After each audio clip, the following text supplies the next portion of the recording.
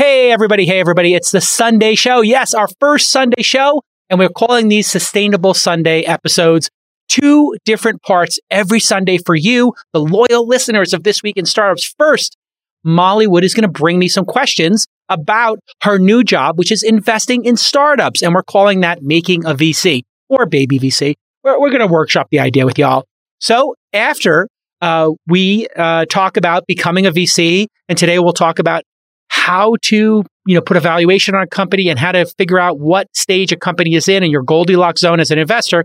After that, Molly's going to interview somebody who is in the climate space, who is either building something in climate or investing in solutions to help the planet. Let's get to work. Stick with us.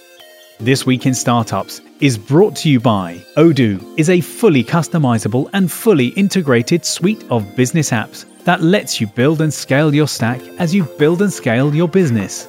Your first app is free forever, and right now, Odoo is offering $1,000 off your first implementation pack at odoo.com/twist. That's odoo.com/twist. Superside. Design and creative are crucial for growth. Tech companies like Facebook, Shopify, and Coinbase have found the perfect solution. Superside. Learn how to get quality design at scale at superside.com/twist.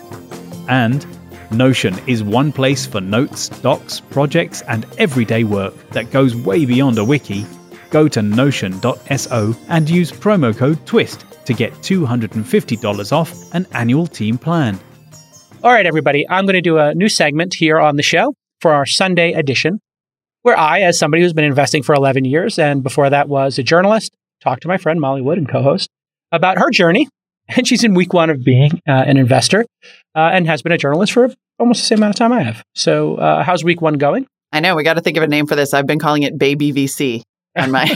Baby shark, do-do-do-do-do, baby VC, do-do-do-do-do. All right, just clip that, guys. Gotten sued, but clip anyway. it and loop it. Clip it and loop it. All right, exactly. So what could go wrong? So yeah, I'm where do you want to start with questions today? Because I have been thinking about a point-based system for you.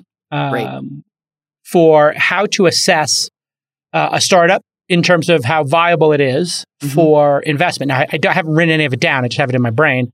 So I have that as one thing I wanted to talk to you about. And then also stages, determining what stage and what the reality of a startup is. Totally. Why don't you start with what you want to talk about?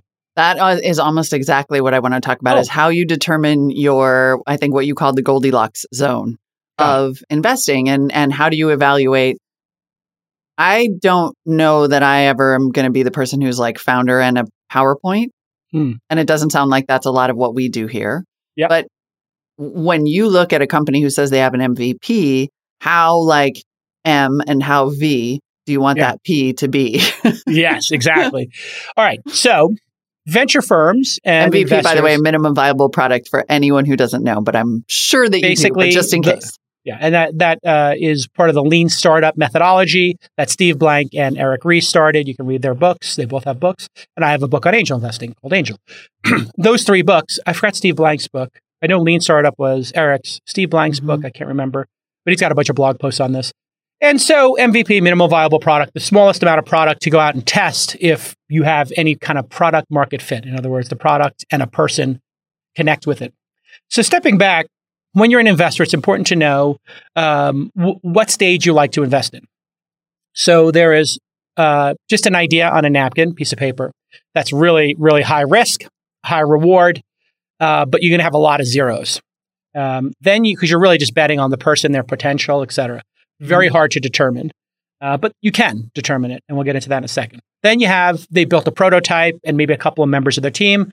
And then after the prototype, you'll have something like an MVP where it actually touches consumers. And then you'll have an actual product in market and you'll start to see traction.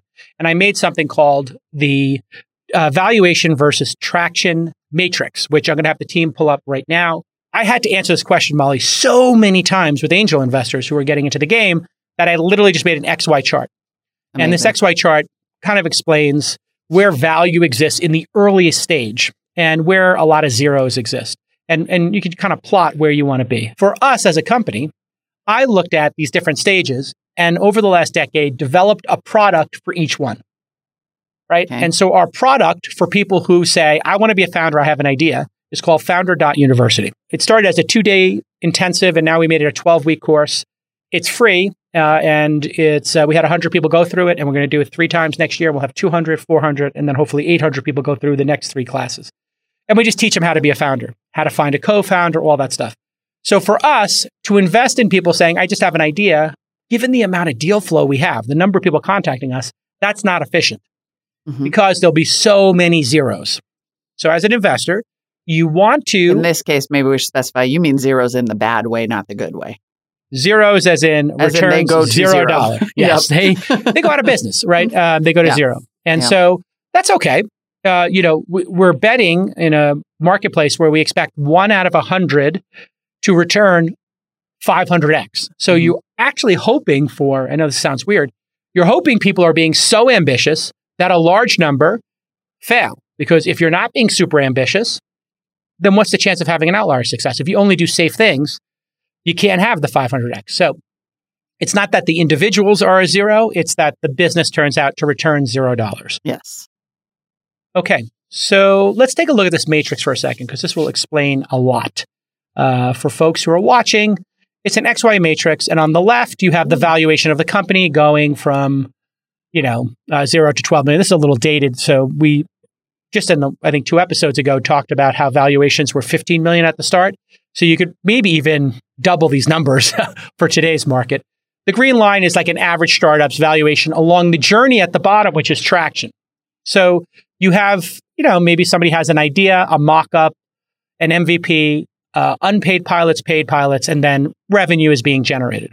Yep. And you can plot where startups exist. So when somebody graduates from Y Combinator, they're going to be worth 12, 15, 20 million dollars, and they probably have unpaid pilots. And then if you look at this in quadrants, the place you don't want to be is the upper left, a high valuation. So you're paying a large amount for the shares with very little traction. Pretty obvious, right? Yeah.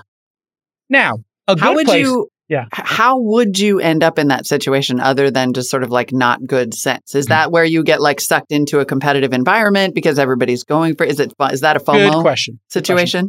Could be FOMO, could be naivete. Remember, founders self-select for charisma.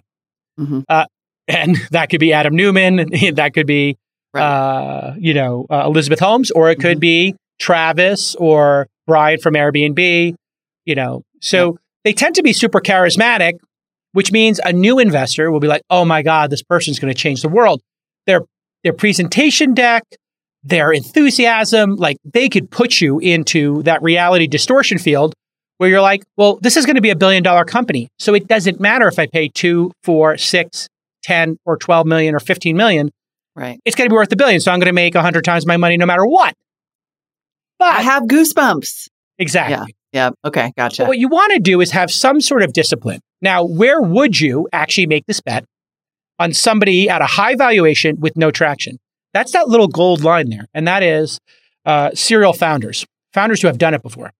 So if Evan Williams comes to you and he's done Blogger and he's done Twitter, or Jack comes to you and he's done Twitter and now he's doing this new idea for a point of sale system, Square, that you put on the top of your phone and you slide a card, you'd say, you know what? This person's been to the rodeo before. This is Steven Spielberg. This is somebody who's had hit films before. If you were in Hollywood, you would bet on Steven Spielberg's next film without even reading the script. In fact, people do. They give them a 10-look deal, a 5-picture deal, because the person is that good. So that's the little exception there. But for somebody who's never done it before and then has no skill, no track record, why would you do that? You would want to invest at a lower valuation. And what does that mean? Well, let's say it's a $12 million valuation and the person's never done anything before. But we could invest in 6 of those people in our accelerator for the same amount. You would take the 6 swings at bat versus the 1. Does that make sense? Yeah, gotcha. Because when you go to an accelerator, you have no experience, or you have little experience in startups. So you're going to an accelerator to get more experience, to sharpen your blade a little bit, to meet more investors, to meet other founders and network. So we have the Launch Accelerator. So Founder University for us is the top of the funnel. Actually, This Week in Startups is really the top of the funnel. Right. People watch it. Then eventually, maybe some of them go to Founder University. Then the next stage down, okay, you're starting to make a bit of a prototype. Come to Launch Accelerator. We'll give you $100,000 for 6%. Or it's, I think, $125 for 7% at Y Combinator. That implies about a $2 million valuation, which is very low, but you're going to that 12-week program, in our case, 16 weeks, and you're getting that halo of, hey, Y Combinator or JCal or whoever has invested in the company, Techstars. They had a filtering process. So downstream investors go, okay, if you filtered 1 out of 100, 1 out of 50, we'll pay a little more for those companies and we're going to give them extra attention because we know you put them through your incubator. And so there's almost like a double whammy of improvement for us, let's say, because like you said, you get 6 swings at the bat and you have given these companies some training, making them potentially more likely to succeed. Correct. And so for us, we also want to build a relationship with that founder, because if you made it through the accelerator and that company fails, which most startups do fail, and when I say fail, I mean fail to return money to investors, they would be great learning experiences. We could invest in that founder's second company. And in fact, Travis, when I invested in him, that was his third company. When I invested in Raul from Superhuman, that was the second time I invested in him. I had invested in Reportive, which got sold to LinkedIn. We tripled our money, $25K when I was investing then turned into 75 or maybe 100. So I got back my original 25 plus $75K. And I was kind of bummed about that, like hitting a single with somebody like Raul. I know it sounds obnoxious to, triple your money in 5 years and be upset about it, but I just always felt like he was a 100X founder. He had co-founders then. So I said, that's fine. We hit a single. Just please let me be the first investor in next company. He came to me with Superhuman, and famously, I gave him, $500K, I think, just based on his idea, which was to take on Gmail. Yep. So that's when you place a bet on a founder with no traction, because you go, okay, I know this founder. I bet on them before. So I would like to own, I think we own 2% of Superhuman. And so owning 2% of a company that's going to be worth billions, that'll be a great return for our investors, right? I can make that bet.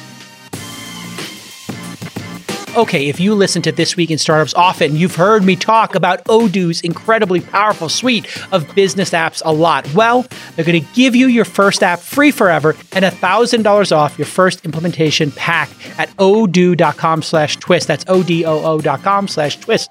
And here is why Odoo is so great for startups. Their suite of business apps helps you run your entire company on one platform. I kid you not. And they'll streamline your workflows by bringing all your information together. This eliminates annoying, repetitive tasks like entering data across multiple platforms, which we all have to do and we all hate. Plus, if you only need 2 or 3 apps to optimize your workflow, that's all you're going to pay for. Odoo won't charge you for apps you don't use. And Odoo offers over 30 main apps today, with over 16,000 apps from their open source community. Their apps include bookkeeping, sales, CRM, website builders, and more. You're going to love it. Again, here's your call to action. Your first app is free forever, and Odoo is offering a $1,000 credit on your first implementation pack. So go to odoo.com/twist for $1,000 off. That's odoo.com/twist.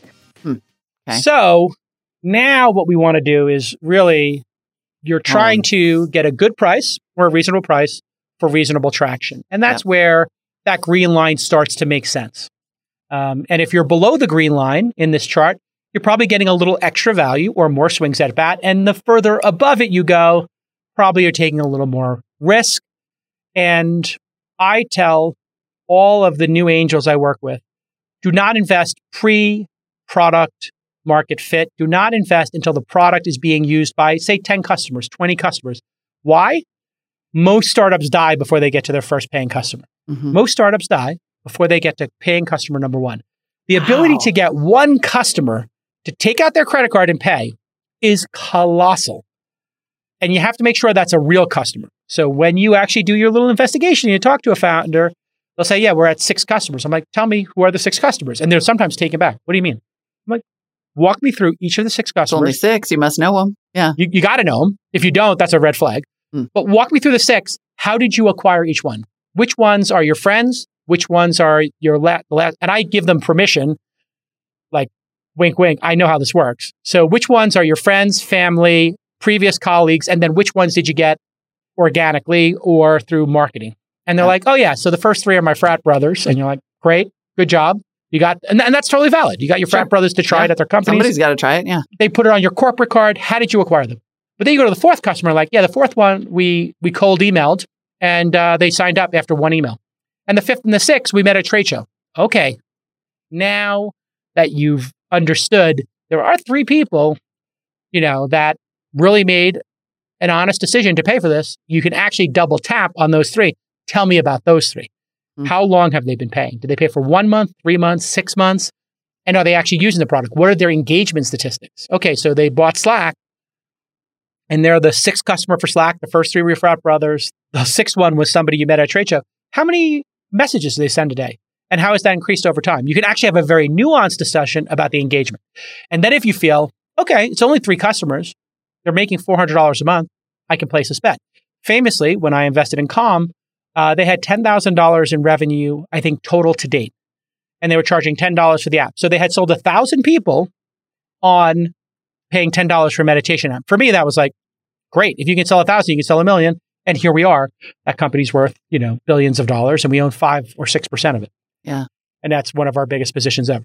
Yeah. So that's how I think about, the early stage. So you met with a company without talking about who the company is. Where would they fall on this matrix? Well, I'm very excited because I'm like, okay, all right. Because I got excited in the founder way. Right. And now I need to know that I also got excited in the fundamentals way, which is that they have had a pilot with several hundred paying customers that was successful. They have customer retention numbers, and they could tell me their margins, which is that they, in fact, were profitable on their orders, like to the tune of 1% to 2% with a path to greater margin. And so the fact that they can credibly talk about that, and they ran a pilot, now you're starting to push them over to just having a consistent revenue stream. They're right before that. So they did a pilot for some reason. That's a bit of a red flag.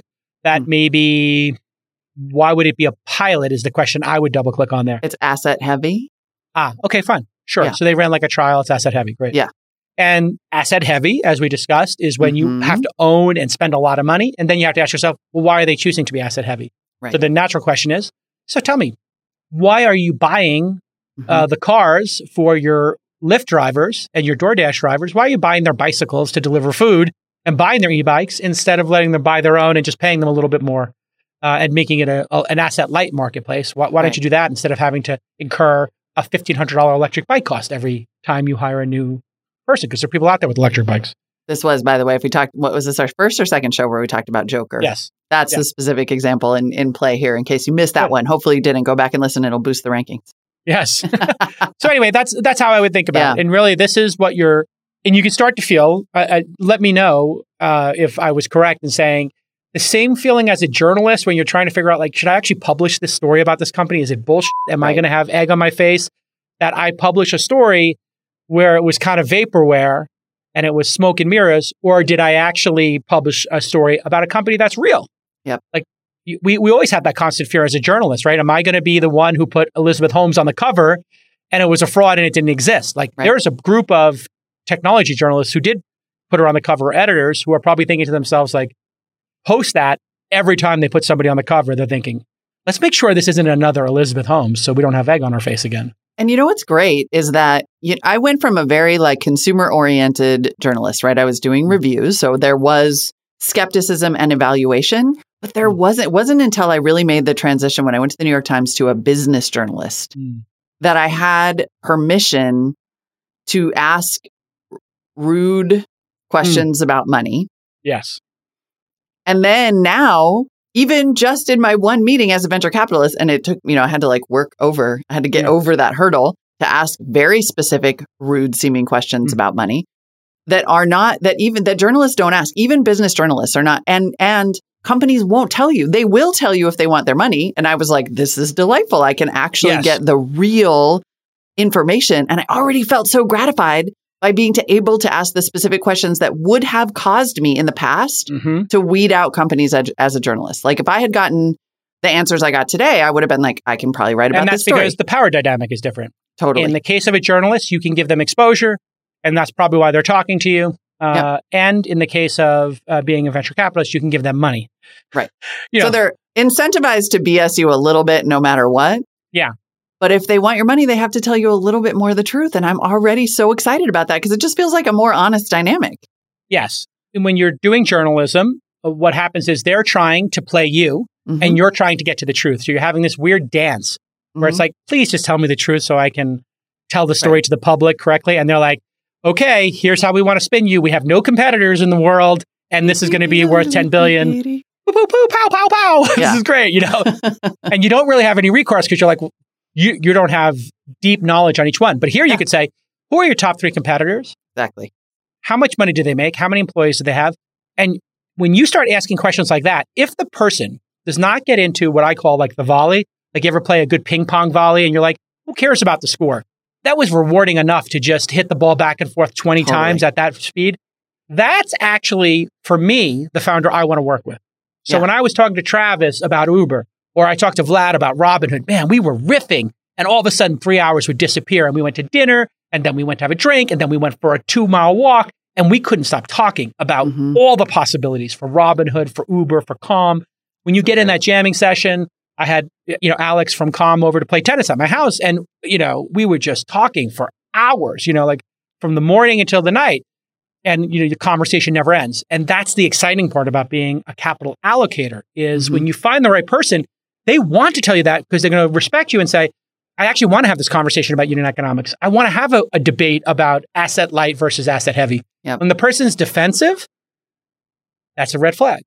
Yeah. What you're asking yourself is, and, I hate to bring up the dating or marriage analogies in 2022. It's fraught with, concerns, I do but it all the time. It's true. But it's kind of accurate because you're going to spend 10 years with this person building the company. Are you having design problems?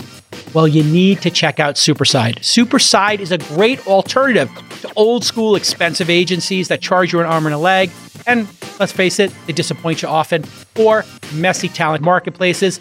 They help you get qualified design at scale. In fact, Superside created a new category called CAS internally. That's right. Creative as a Service. By subscribing to Superside, you'll get a dedicated design team built specifically for you and access to a platform that makes it easy for you to request designs and have them delivered quickly. They are a fully managed service and completely hassle-free. They work with brands like Amazon, Salesforce, and Shopify. You may have heard of them, as well as tons of fast-growing startups. Superside only hires the top 1%, the virtuosos of designers around the world, and they make sure your team has a full range of capabilities, from ad creative and landing pages to motion design and custom illustrations and even memes. Here's your call to action. Go to superside.com/twist and get 3,000 or more in credits when you sign up for an annual subscription. This is a Twist exclusive and valid for only the next 3 months. $3,000 in credits when you go to superside.com/twist and you sign up for an annual plan. It's a really creative idea to solve all your creative problems. Once again, superside.com/twist. If the person is like a bullshit artist or won't answer the questions or gets defensive, you got to think like, what is board meeting number 30 going to be like? What is like year 5 going to be like? Is this person going to miraculously mature? And I've been in the situation where I've been on boards where, a CEO is not maturing and it's painful. I'm just like, can somebody buy my shares in this company? And I just tell the founder, like, listen, it's happened to me maybe 3 times, 4 times out of 350 investments where I said, I'm not the right investor for you. And it's almost like breaking up talk. And I'm just like, we own 8% of the company. At the next round of financing, how about you buy 4% of it? We'll keep 4% of it. We'll be below the 5 to 7% where we want to have a board seat. And we can just have idiot insurance in the future and you can get us off the board. I've said that to founders that candidly. Because it is a long-term relationship and you want to be rooting for the person. And I had somebody who coached me at one point because I was a bit of a terror as a manager. And I was telling them about this terrible employee. And they're like, hey, you're not rooting for this person. I was like, what do you mean? He said to me, he's like, well, you actually don't want them to succeed at this point. Right. And I just thought about it and I was like, yeah, I hate this person. And it's like, but you're the boss. You hired them. I was like, well, I didn't hire them. Somebody else did. He's like, well, you hired the person who hired them and you're keeping them employed. He's like, if you're not rooting for them anymore, why are they at your company? And I was like, well, they're good at what they do and I need that position filled. And they're like, really? You can't find anybody else to do it? Like, so you don't want the pain of hiring somebody, but you're not rooting for the person? You have to have somebody in that position who you're rooting for their success, not rooting for their failure. It's dysfunctional. Yeah. And I was like, this is like a dysfunctional relationship, a dysfunctional marriage, whatever we've seen. That couple who comes to the dinner party and everybody's like, why are you guys still married? Like, all you do is argue. Like, and they've uncomfortable for us. They've lost the benefit of the doubt. That is such a good, I understand the awkwardness of using relationship metaphors, but the fact is that what you're talking about is dating the person in front of you. Like they're not going to change. Yes. Yep. Or if they do change, be delighted. Sure. And it's on the margins. They're going to change and they're going to grow because, building a company is really hard. And yes. Having employees makes you probably less selfish and it will, for most people, it will likely mature them. Yeah. But yeah. This is why some VCs use the term coachable. I like a founder who is coachable. Okay, yeah. Some people take that the wrong way, like that the founder is incompetent. What it means is I don't use the word coachable because it kind of creates the dynamic like I'm in charge and you're the player and I'm the coach and I can put you on the bench or whatever, because it's not accurate. Mm-hmm. It's more like I say, can the person have an intellectually honest discussion? Mm-hmm. Can I riff with the person? Can I have that volley back and forth? Can they take notes? I take notes, they take notes, and we can have a productive debate back and forth. Like you and I, the reason I think this collaboration is working so well already is you and I are having private discussions about what will make the show better. Mm-hmm.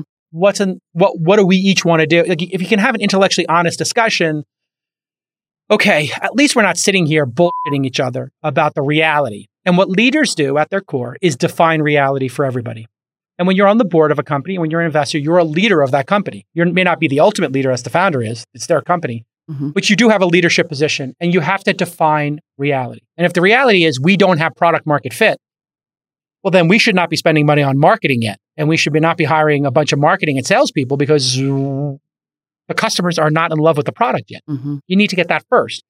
But I've seen founders and boards who are not defining reality and like, yeah, let's just spend $1 million getting more customers. And I'm like sitting there on the board going, what's our NPS score? What's our net promoter score? What's our engagement? What's our churn rate?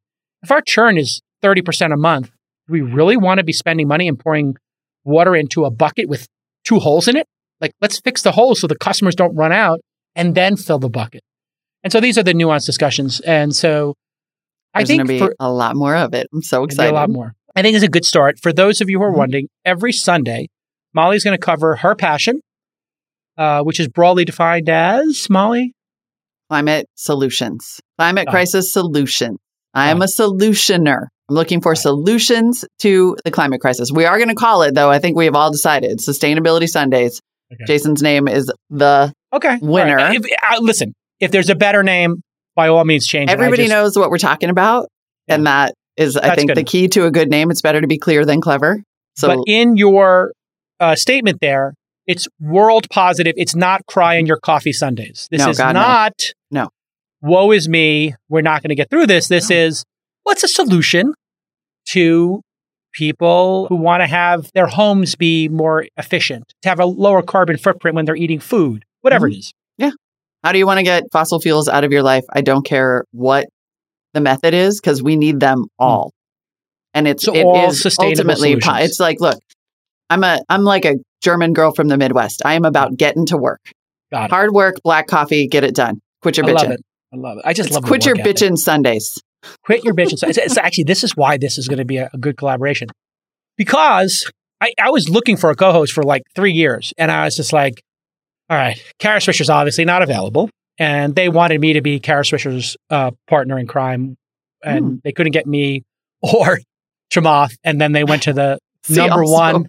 They went to the number one on the B list, which was Prof G. So Bankoff was like, you got to get Chamath or J Cal. That's the perfect collab. And I was like, listen, I already, my dance card's full. I got my own podcast. I don't need to go work for somebody. Yeah. So they went with it, which is great. I think Prof G's turned out okay. Yeah. He's entertaining. I mean, he's wrong, but he's entertaining. But the hard work ethic that you have, it's great because the people who were working on our team here at This Week in Startups are hardworking, but they're like, this guy Jason's a bit of a maniac. Like he's texting us on the weekends. We have a group thread and he's texting on the weekends. And then you come in week one and I'm like, I just type one little suggestion for the show this week on Sunday. And then I go skiing and I come back. I'm on the lift and I look and there's 80 messages from Molly and the team. I really used to be so much better about boundaries, you guys. I will respect your time. I believe in everyone's unobtainium, but also set the benchmark. Black coffee, Germans, Midwest. Let's go. Everybody work hard. Not really true. We send texts on the weekends constantly. You do. But this was a little bit of a high watermark to have another maniac in there as a host. Nick, Sorry. Producer Nick, was it not good or great? No, all of the producers love when you send suggestions because that makes our job easier for pitch because we already have a story to do. It's like, all right, perfect. I can even knock this out if I have some time Sunday night to get ahead of Monday. It's great. Yeah. That's what I'm looking for. Get all right, done everybody. Sundays. So this is the Sunday show. You're listening to this actually on the Sunday show. All right, Molly, who do you have next on Sustainable Sundays? Who's your interview today for Sustainable Sundays? And why did you pick him? So I'm very excited actually because I'm interviewing Danny Kennedy, who is the CEO of New Energy Nexus, which is basically a global accelerator for companies and organizations and individuals who are focused on the big energy transition, right? Getting off of fossil fuels and electrification. And Danny is one of the people who really helped me understand the idea of climate solutions. He's been doing this forever. I think he had like Japan shooting harpoons at him when he was like in Greenpeace 30 or 40 years ago. He's a bonkers Australian, so look for a lot of F word. But he also is like profoundly optimistic about the brilliant people who are going to do the hard work and come up with the technologies that are going to get our butts out of this. He's basically got Y Combinator for climate change and sustainability. Yeah, exactly. He's got a lot of money, from the state of California. He's in Oakland. Oh, perfect. Great. Yeah. Awesome. So that would be a great collaboration. Maybe he has a great company that we can syndicate at some point. I think he could be some feedstock. Not going to lie. Awesome. Yeah, well, I mean, it is as we say in the business, this is a team sport. So when you find a great collaborator like I have in Sequoia or with Sachs and Chamath and other folks, you all of a sudden just start riffing between other capital allocators about companies they're investing in, ones we are, and how can we collaborate to make them successful. And so that's awesome. I can't wait to hear it. Let's hear the interview. Startups need a central hub to store information and collaborate on work more than ever. That's why right now I'm reading this ad read in my Notion page where I have This Week in Startups, all the guest notes, all of the previous episodes, all the ad reads, everything is centralized in Notion, as is my entire life at inside.com and my entire life investing in companies. That's why you need to try Notion, especially in this new remote world. It's one place for notes, docs, projects, and everyday work. It goes well beyond a wiki. And when we went fully remote in March of 2020, Notion became our internal knowledge bank. Here is one of my producers going through our pod notes page on Notion, where we highlight the top lessons from past episodes. And we're going to ramp up our pod notes in 2022 so you can look at any episode of This Week in Startups and see all the lessons you can learn. Doing this in Notion is so easy, and they keep releasing new features. It's such a beautiful product. Every team from engineering to sales can work together seamlessly. And they have 500 integrated apps, including Google and Slack. You collaborate in real time, and it tailors all the workflows to your needs. Hundreds of thousands of teams worldwide are already delighting their employees with Notion. But it's so great to have a right-first culture. And then everybody feels like things are less chaotic because you're writing important stuff down and not losing all those great ideas or your checklists, etc. They have a worldwide community of millions of people creating templates and tutorials now. You're going to find incredible templates for everything you're doing, whether it's a podcast or investing or building a product. The product is constantly improving. I can't say enough about Notion. I really love the product. Go to notion.so and use the promo code TWIST to get $250 off their annual team plan. It's super affordable. Once again, notion.so. And use that promo code TWIST, TWIST, so you get that $250 during checkout. Great job, Notion. Love the product, sincerely. So I'm super excited to kick off Sustainability Sunday, as we're calling it so far, although Danny knows my secret plan is to eventually transition it to This Week in Climate Startup. My first guest here as baby climate investor and co-host of This Week in Startups is Danny Kennedy, Chief Energy Officer at New Energy Nexus. And for those of you who don't know, Danny's already been like a little bit of my guide. He's been my Yoda into the world of covering climate tech and climate solutions, and then also into like making this leap into the investment side. Danny, thanks for being guest number one. Hey, I'm so excited. This is going to be fun, and I can't wait to see what you do, Molly. This is going to be really cool. This Week in Climate Startups is absolutely what we need now, so let's do this. All right, great. We're doing it. Tell me, all right, so this is, the behind the scenes is that right before you and I started talking, for the podcast listener, we had a segment that's like, Molly's a baby VC. And I think we should sort of continue that conversation for both my selfish purposes, but also just this idea of like, so you want to be a climate tech investor, because that's kind of a thing now. That seems to be quite a trend. So would you say that's fair? Are you seeing that? Oh, sure. Last year was this banner year for clean energy generally, and it was also a banner year for early stage investing around the globe, and a lot of that venture capital flowed into the clean energy segment. I think by the numbers, people were saying that it more than doubled from about 6% of deals done last year. It's more like 14% in the broad sort of climate sectors, if you will. Yeah. And that's a great news story. But like I said, we need This Week in Climate Startups every week, because that's got to go from 14% to 50 and beyond, I think, if we're really going to get the climate transition done in time. Well, tell us about your part of this world. What happens at New Energy Nexus? You're a nonprofit, right? A global nonprofit? We are, but we invest funds and manage other people's money, ranging from the state of California, for whom we run a fund called the CalSeed Fund, which is really gift capital grants into very early stage startups in California. Been doing this for 15 years in California. In other places, it may be actual equity invested. For example, in Indonesia, we have probably the largest early stage equity fund in Indonesia. We did 7 deals last year over just over $1 million.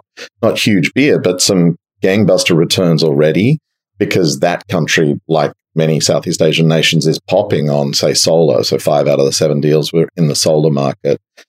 We run funds in India, in Africa and elsewhere. But, also we do microfinance and lending licenses for very small beer relative to what your listeners are probably used to. So it's a very broad gamut of things we do to broadly achieve our mission, which is to support diverse entrepreneurs to drive the energy transition. We need more innovation and more involvement and engagement of communities, people getting the wealth and opportunities of this incredible energy transition as it arises, so that they get behind it. That's basically our game.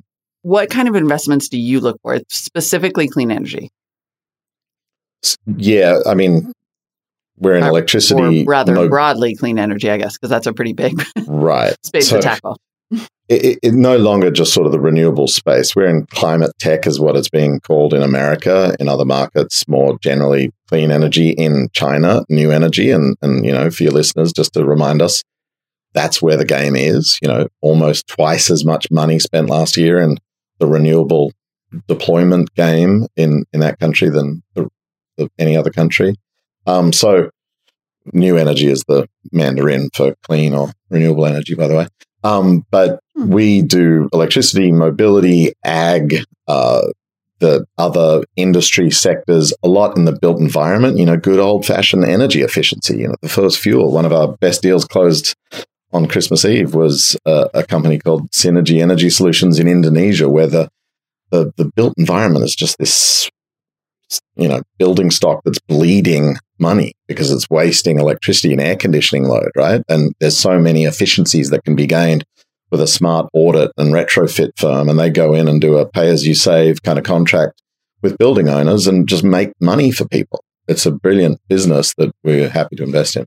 So, we're across the spread, and as I mentioned, we run a microfinance lending license and a training for very grassroots entrepreneurs at the base of the pyramid in Uganda, where we're training mostly women to sell solar home systems and lamps and the like as products to displace dirty fuels, dung and wood and kerosene in their households, which saves them money too. So it is a very broad range of investments we're looking at. But in terms of your audience, I think, Molly, they'd be interested in the battery businesses we've got behind. That's how you and I first connected, about the lithium industry. And Danny's the guy who told me about the whole lithium, the white gold rush.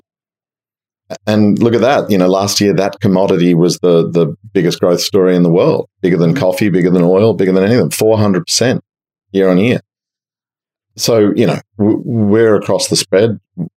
I sometimes sound like a weird sort of salesman opening my jacket and saying, which watch do you want to buy? Isn't that what like are you our looking business for, now? a Rolex knockoff or a Uganda, Indonesia? Right, which country? That's it. Most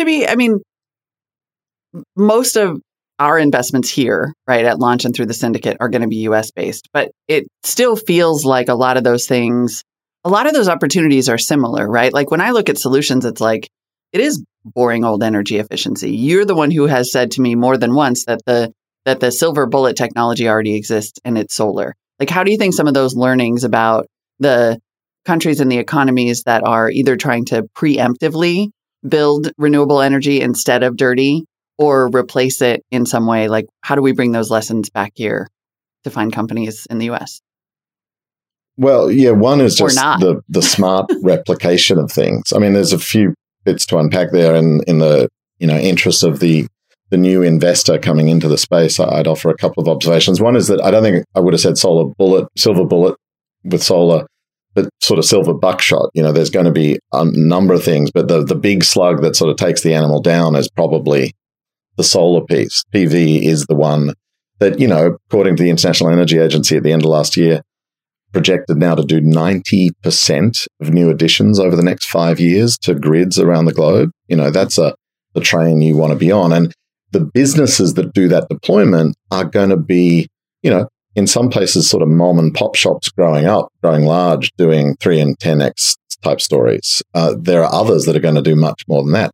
The businesses that finance them, that provide the SaaS solutions to their smooth operation and engineering and execution, maybe even better multiples. So you want to work out how you're going to engage in that. But then there's also, to your question about what the lessons are in the States, how do you find the company that's going to take rooftop solar to the commercial and industrial segment? No one's really done that in the United States. There's all these big stories like Mosaic, which is doing, I think, 1 in 5 residential solar loans right now, and Sunlight Financial and Goodleap and these other companies that do the residential financing of the solar rollout that's happening and will ultimately touch 80 million homes in America. That's their total addressable market. And they've done about 2 or 3, I think, at this point. So they've got a lot of headroom. But no one's done a sophisticated, scaled version of that for C&I in America. So there are companies we're supporting like Orca Financial, which has just started to do that commercial and industrial segment. And it's a pattern recognition game, right? People that were in at the ground floor on the solar leasing and solar loan business were involved with Mosaic and others are now migrating all that knowledge and institutional learning, and it's the classic serial entrepreneur trick, and taking it into the C&I segment, which is almost as big as the residential segment. How many small shops and warehouses and distribution centers and you name it could go solar in America? Many tens of millions, and they will need to be financed. And the company that corners that and banks that is going to do really well. And then just to go back to the point you made about, most of your syndicate is probably going to be looking at the US. I'd encourage you to, challenge yourself about whether you can get comfortable with going outside the United States. By the numbers, I think of that banner year we had in 2021 with venture capital flowing into climate tech, about 2/3 of it, I think 65%, was in the US. Well, the US ain't 2/3 of the world, is it? Neither by population nor economy, nor by energy transition. Like we talked about, the big numbers are happening in Asia. Why aren't we investing in Indonesian solar companies? There's going to be much better stories there in terms of growth. And it's because of prejudices we have about Indonesia and emerging market risk and whatever. But we've got to get over those in order to, A, make the climate solutions happen at scale and contribute to those communities taking this on and succeeding. And B, if we actually want to, ride this wave and take it all the way into the clam bake. You mean make a crap ton of money? That's what your LPs are going to want to do. I'm just trying to translate a little bit. Is it also more like from the baby investor sort of perspective, how much more complicated is it? Versus, just being like, we invest in U.S. companies that are incorporated in Delaware. I wonder, Sure. like, what is it that holds people back? Like you said, it's sort of institutional bias. Is it a risk factor thing? Is it literally paperwork? Yes, and yes, I think. And that's the work that has to be done. And, unfortunately, I would argue that, and I don't consider myself a venture capitalist. As you said, we're a non-profit doing this for a mission, which is, very much about spreading climate solutions as quick as we can. I don't think venture capitalists love to do work, hard work at least, So if it's hard work to go work out how do you invest in India or Indonesia or whatever? I've got to go recruit someone that speaks a different language, and I've got to work out the legals in a different jurisdiction, and I've got to repatriate my capital and do that stuff. Probably easier to just stay at home and take a bet on the next thing next door. So part of the challenge perhaps is to decide we're going to do the hard things, which include spreading the benefits of clean energy and electric mobility and the electrification of everything to everyone, which is 7 billion people outside our shores. Mm-hmm. And if you do that in advance, there's a little more impact to be made, right? Like you have talked about how obviously there are big changes that need to be made in big industrial countries. I mean, the U.S. isn't 65% of the world's population, but it's like the number 1 or 2 polluter, right? Well, historically, we're number 1 by a country mile. We're the most historical responsibility. But going forward into the 21st century, and we're a fifth of the way through that, by the way, we're not more than 10%. I think we're less of the pollution problem.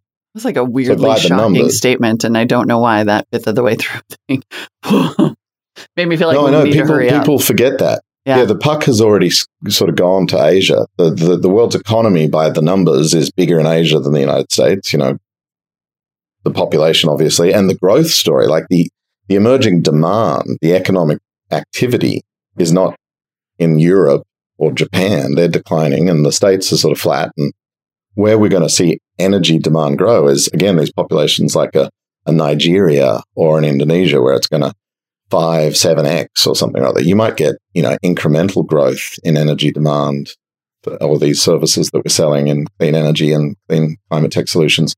But you're going to get big multiples of those things when you have 100 to 300 million human populations going from almost no use of electricity to use of electricity like you and I have. I mean, sorry to geek out, but the average Indonesian uses 1,000 kilowatt hours per annum per capita or something in that ballpark.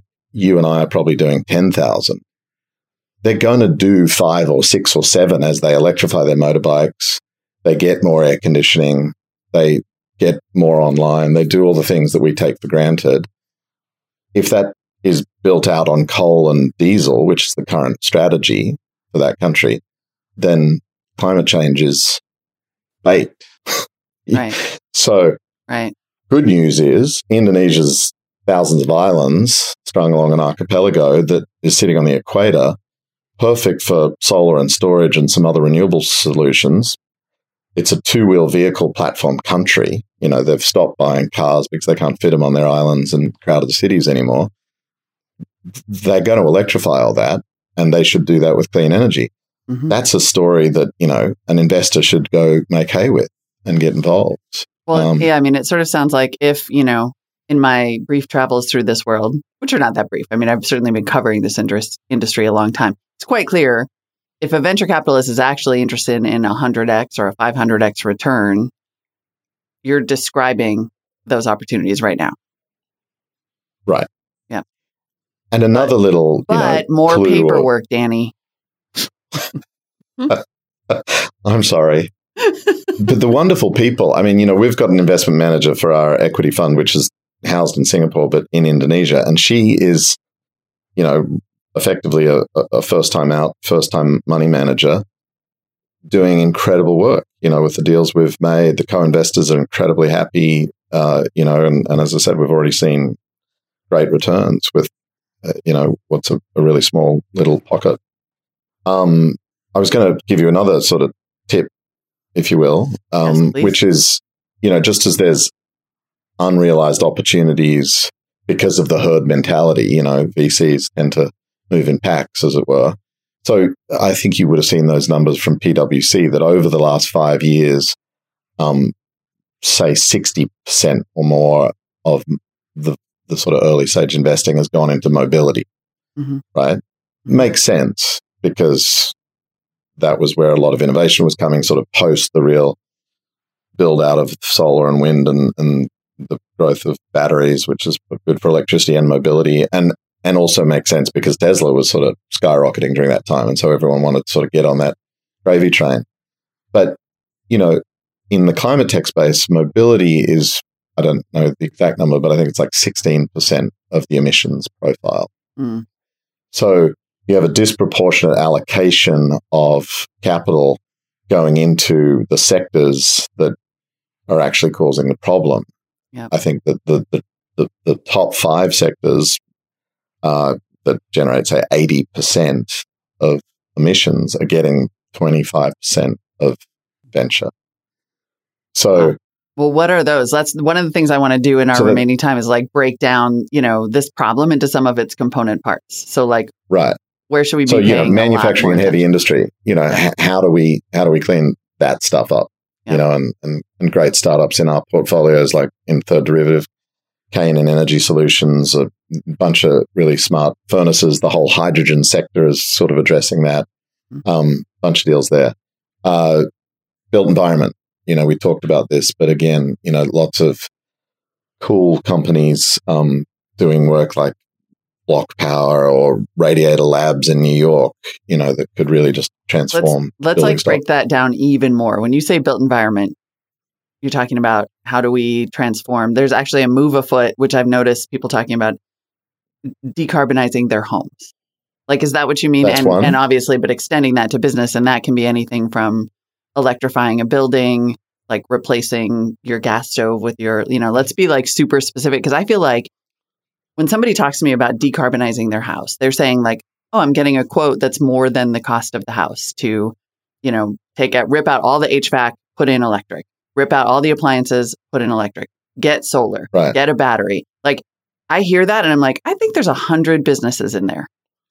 Yeah. And there's a really one big roll up of a business, which makes that easy and elegant for the consumer to do. Like, because that just sounds like a consumer nightmare trying to manage 10 different contractors. Right. But it would be like exactly. So super impactful. Point of sale online solution to make that easy and branded and sexy and fun. Mm-hmm. That company's off to the races. Whoever nails that one in America is going to do well, right? Call me if you're out there. Okay. Hey, yeah. So that's a great example. Yes, the built environment breaks into many niches, and each of those is a giant industry opportunity of its own, right? So yes, residential retrofits as we electrify everything, switching out gas cookers with induction stoves. Who's going to handle that? Who's going to make a better induction stove, et cetera, et cetera? Seriously, that so isn't there's like all sorts of businesses. $2,700.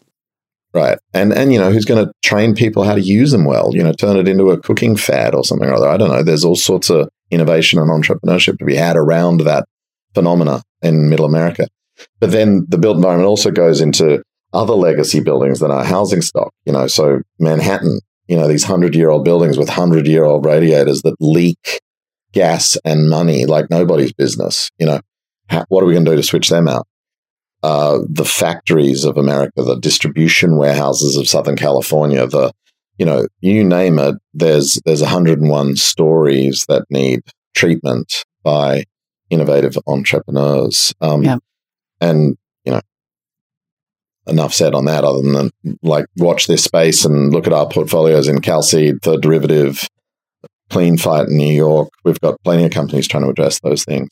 Then, of course, there's mobility, but, not just the obsession with the four-wheel platform private car, which, yes, Americans have sort of created their personal identities around, but is not, how most of humanity moves. Like, and in a country like India, 85% of vehicle miles traveled are in rickshaws.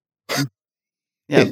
Three-wheel vehicles, like who's electrofitting those? I don't know whether you've heard this phrase electrofitting, but the sort of the poor man's Rivian. I love that, electrofitting. Well, awesome. Great company, Plug One Shift EV, guy out of MIT, but Egyptian, gone to Cairo, where there's 100,000 compact little minivans. I think Andreessen Horowitz is in this deal, that you can just switch out with a $10,000 kit from China and turn into an electric vehicle. And it extends the life of the chassis. It takes its operating cost to a fraction of the shitty engine that it had in it. And you turn this fleet of 100,000 vehicles into, from a rattling, smelly, polluting problem for the fleet manager into a much more efficient, low-cost, clean, less troublesome solution. Yeah. And how many My son is going to be fleets... super annoyed because he thinks he invented that idea. I got a lot of. He's like, what if you could just send people a kit to their house to turn their cars into electric? And I'm like, your son is yes. smart. He's a smart young man. Can I give him a tip? No one's done that yet to me for marine transportation. You know, there's hundreds of millions of humans that move about coastal and river waterways with putt-putts and dumb diesel tanks and pay through the nose to refuel and all that. And hey, a hot swappable battery at the dock and a cool electric motor, they'd be much better off. It's the same benefit, you know, total cost of ownership, less moving parts, less maintenance and operation cost. Let's do this. Let's just transform marine electrification. Let's do a This Week in Startups call out for, you know, marine electrofitting winners. Yeah, hit us up. Because we can totally do that now. This is fun. You've got to have me back. I want to do this again. We're totally going to do this again. I love it. All right. Well, I'm going to ask you one last question until our next time, which is this. Where do you fall? And I mean, I obviously know the answer to this, but it seems clear that there are going to be these kind of like two buckets of investing, probably as a result of the like leftover fear from, you know, the green, what was it? The green investing boom of the early 2000s. But there's this question about like meat space investing versus everybody thinking, well, maybe there's a SaaS solution for this, which there clearly are. Like people talk a lot about the lack of metrics and data, and I'm sure there are a million business opportunities there, but there's also built environment. There's also, you know, hard infrastructure that investors are a little scared of. So you're asking me where do I fall on hybrid workplaces? Is that? I'm saying that, like, I think there are going to be a lot of, that was a lot of words. That's my fault. I think there are going to be a lot of brand new climate tech investors who are going to come to this space and go, hardware is difficult, or basic science is really hard, or built infrastructure is very complicated and there are a million different regulations. Maybe I should just find a SaaS solution for climate instead. And what's your advice there? You know, it is true that there are a lot of investors that want to chase those easier pieces of this. And, you know, I'm guilty of this. Like my first business that I started was the company that pioneered remote solar design, which was a software solution to the problem of truck rolls going out to houses to do the engineering quotation drawing. You know, we just didn't want to spend that money to just get a quick and dirty sketch at the time. Now it's the best way to do it, and it's ubiquitous. We use satellite and aerial photographic images to do the design and engineering across the solar industry. So software can help, and software will help, and is in, you know, other charging infrastructure and other pieces, and there are great investments to be had there. But I think you won't obviously solve it all, and you won't chase down all the deals if you stick with that thesis. You know, there are hard things to be done, and people have to do it. It's often these really innovative blends of hardware, software, like the full stack stuff. You know, like one of my favorite companies is out of Australia called Infravision, using drones to do line stringing on high voltage transmission, which is pretty remarkable tech. But it also starts getting into the sort of grid enabling technology solutions, which is a software problem around how you route electrons around grids. You know, you might have heard that news story over the winter break that there's a solution in the Northeast that could get, you know, 60% more juice out of the grid we've got, just because we don't use it fully. But if you can be smarter about it, then you can run more traffic through the streets effectively. However, to be smarter about it, you have to have intelligence on the wires. You have to have systems and sensors and stuff, and that all reported back. And Infravision are really doing amazing things with drone technology in order to build that intelligence and that capability on a, you know, an incredibly old bit of kit, which is the American grid, for example. So I think, you know, that's, if you're a software investor wanting to get into climate tech, you know, maybe that's your entry point, is those bits that bring the intelligence layer into the hardware layer, which is ultimately what we're talking about. I mean, you know, last thought from me, Molly, for you and this entry is, don't give up on this. This is not going away. This tide turned over the last year or so and has sort of started to rise, and people are realizing, you know, it's gone from 6% to 14% of venture capital, and it is going to go to bigger and bigger numbers because it is what the world needs. And venture capital was invented to try to do hard things and solve big, hairy problems. And that does mean we are going to have to get better at doing not just software and SaaS solutions, even though those businesses might be legit and make a good return and a fast buck. But we're also going to stick with the other ones. A bit like, digitization, when we think about it, way back in the 90s, I think when you first started reporting on tech, was all about, how it's going to disrupt all these categories. And then there was disappointments and waves of hype and speculation and stuff. Right. But now we do realize digitization really has crept into every corner of the globe and has disrupted every segment from media to music to whatever, and is now in every geography. And so too, that's going to happen with low-cost electricity from clean energy. It's not just electricity in the grid and spilling into mobility and making our cars cheaper, better, faster. It's going to be making our buildings smarter and better to live in. It's going to make our industry more efficient and profitable. It's going to make our lives and everything better. And investing in that is your mission if you choose to accept it.